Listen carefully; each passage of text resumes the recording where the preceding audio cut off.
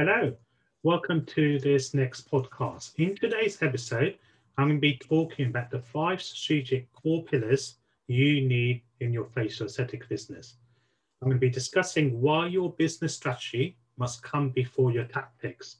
Let's face it, you don't want to build the wrong business from the get-go or have your ladder up against the wrong wall. So I'll give you my personal pearls of wisdom from my first-hand experience so you can get your facial aesthetic business off to a flying start. So what are the 5 strategic core pillars?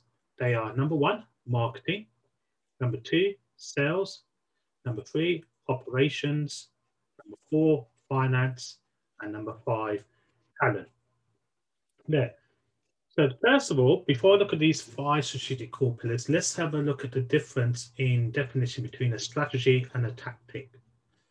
And I wasn't really good at this. I was doing loads of tactics, being a busy bee, working, head down, grinding and hustling, but I did not have an overall strategy. So I was busy, but not making much progress. So strategy is the overarching plan or set of goals. Changing strategies like trying to turn around an aircraft carrier. It can be done, but not quickly. Tactics are the specific actions or steps you undertake to accomplish your strategy. So from this definition, we know strategy comes in first. What is your strategy for marketing, sales, operation, talent, finances? Then you would devise the tactics to do how, what, etc. So let's have a look at these 5 strategic core pillars in more detail. Starting off with number 1, marketing. So what is the definition? Our marketing is the process of consistently attracting qualified leads. So that is my strategy. So my strategy is going to be, for my marketing strategy is going to be, to attract qualified leads on a consistent basis. So I use the 3 M's for my marketing campaign. The first M is market, second M is message, third M is medium channel. So the first M, market. Who is your target market? What are the type of patients you want to attract? So we want to look at their demographics, their age, sex, income, location, and their psychographics as well, their lifestyle. What hobbies do they have? Where do they spend their money? What restaurants, clubs, spas do they go to? Second part of market is the message. What you do is how it benefits the end user. So you need to look at your value proposition. Why should they come and choose to see you? What is it about you that separates, differentiates yourself from the marketplace? And then the third M in the market mix is medium channel. What medium channel are you going to use? Broadly speaking, this will fall into internal marketing, which is marketing to your existing patients, external marketing, so patients that don't know you, internet marketing, so Google, pay-per-click, AdWords, and then social media marketing, Facebook, LinkedIn, Instagram. So that's our marketing strategy, attracting consistent leads, divided into 3 subsections, your target market, your message, and your medium channel. So the second strategic pillar is sales. So this is the consistent sales conversion that converts to business. So we're looking at the patient journey and the consultation in this strategy. So I broadly talk about my patient consultation into 5 parts, 5 steps. Step 1 is rapport. So rapport is a close and harmonious relationship in which people or groups concerned are in sync with each other. We understand each other's feelings or ideas and communicate smoothly. So you need to master the skill of active listening, where you are really listening to the patient concerns and feelings behind their words. What most people do is they half listen. So while they're listening to the patient, they're getting ready for how to respond. They're thinking of their question. My golden rule, silence is good. You cannot spell silent without listen. Step number 2 is values. What does the patient value and does it match your value? Patients will buy what they value.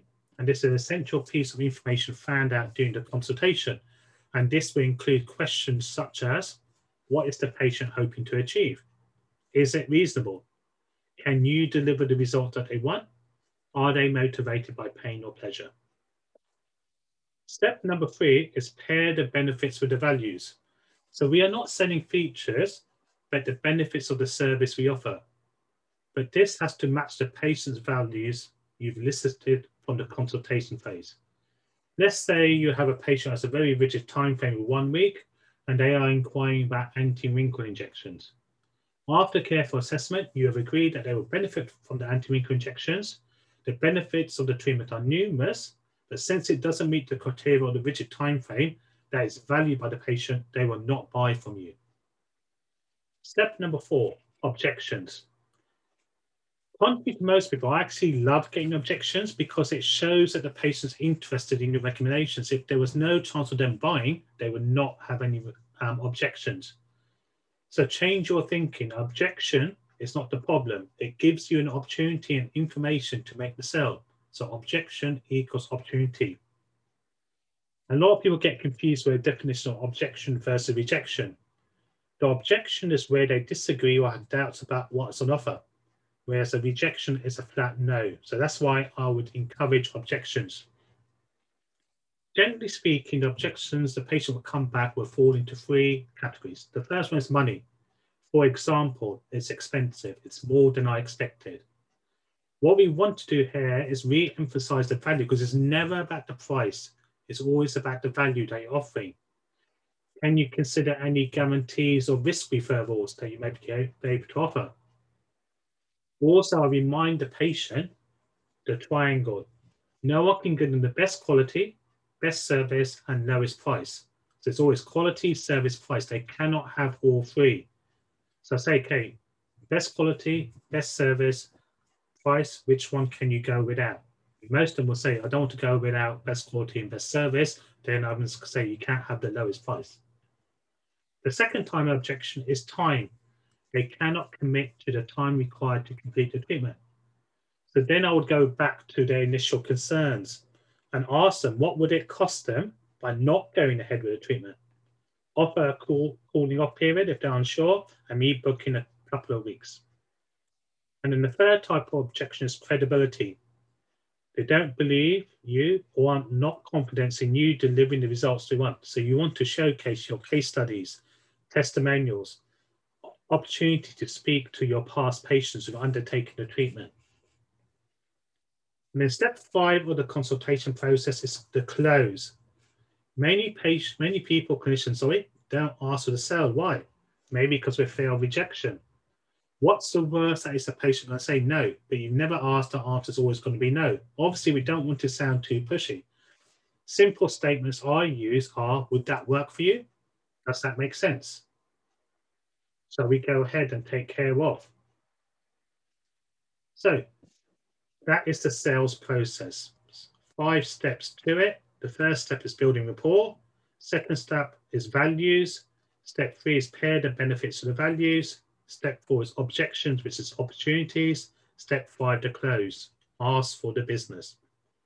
The first strategic pillar I want to talk about is operations. Operations is creating resilient and efficient systems, allowing you to focus on what you enjoy. You should be only concentrating on the consultation and treating the patient. You should try to automate everything else. Look at the systems you need now and in the future. Obviously, you're going to need a patient management software to book appointments, send reminders, treatment records, payment processing. You may need a CRM system, a customer relation management, where you can send your emails out. Xero I use for cloud-based accounting software. Trello, T-R-E-L-L-O, is where we organize team tasks and collaborate with my team. So look at the systems you need now and for the future. The 4th strategic pillar is finances. Same again, my strategy for my business is to establish a profitable, cash positive business. What's the annual turnover you want to achieve this year, 2022, 2023? As well as our normal accountancy spreadsheet, profit and loss, balance sheets, cash flow projections, we need to look at our KPIs. So I'll refer you to one of my previous episodes of the podcast, looking at key performance indicators. The final fifth strategic pillar is talent. This is where we're going to be hiring, nurturing, and retaining top talent. Who do you need now and who do you need in the future? Always be looking. I'm always on the lookout at restaurants, hotels for excellent customer service and people. Get their details. Top talent is not lying there or sitting there waiting for your phone call. They may need to give 6 months notice. I have an old adage, hire slowly, fire quickly. So 2 types of talent you'll be needing is direct and indirect. Direct is obviously marketing. You may need a marketing manager, in-house marketing, operations, practice manager, clinic manager, sales. Will you get a treatment coordinator or will you do the consultation yourself? Finances, you'll need a bookkeeper, and talent is clinicians and non-clinical team, admin, front of desk. Then your indirect talent will be your insurance providers, your pharmacies, your suppliers, clinical waste contractors, digital marketing agency, PR, and your accountants. So in summary, you need to have a definition and a roadmap for each of those 5 strategic pillars. Marketing, sales, operations, finance, and talent. Get the strategic definition out first, then you can look at the tactics, because your tactics will be, how do I achieve that strategy? And then you'll save so much time and money by disregarding any tactics that doesn't reach your strategic goal. Hope you found this podcast useful and look forward to speaking to you at the next episode very soon.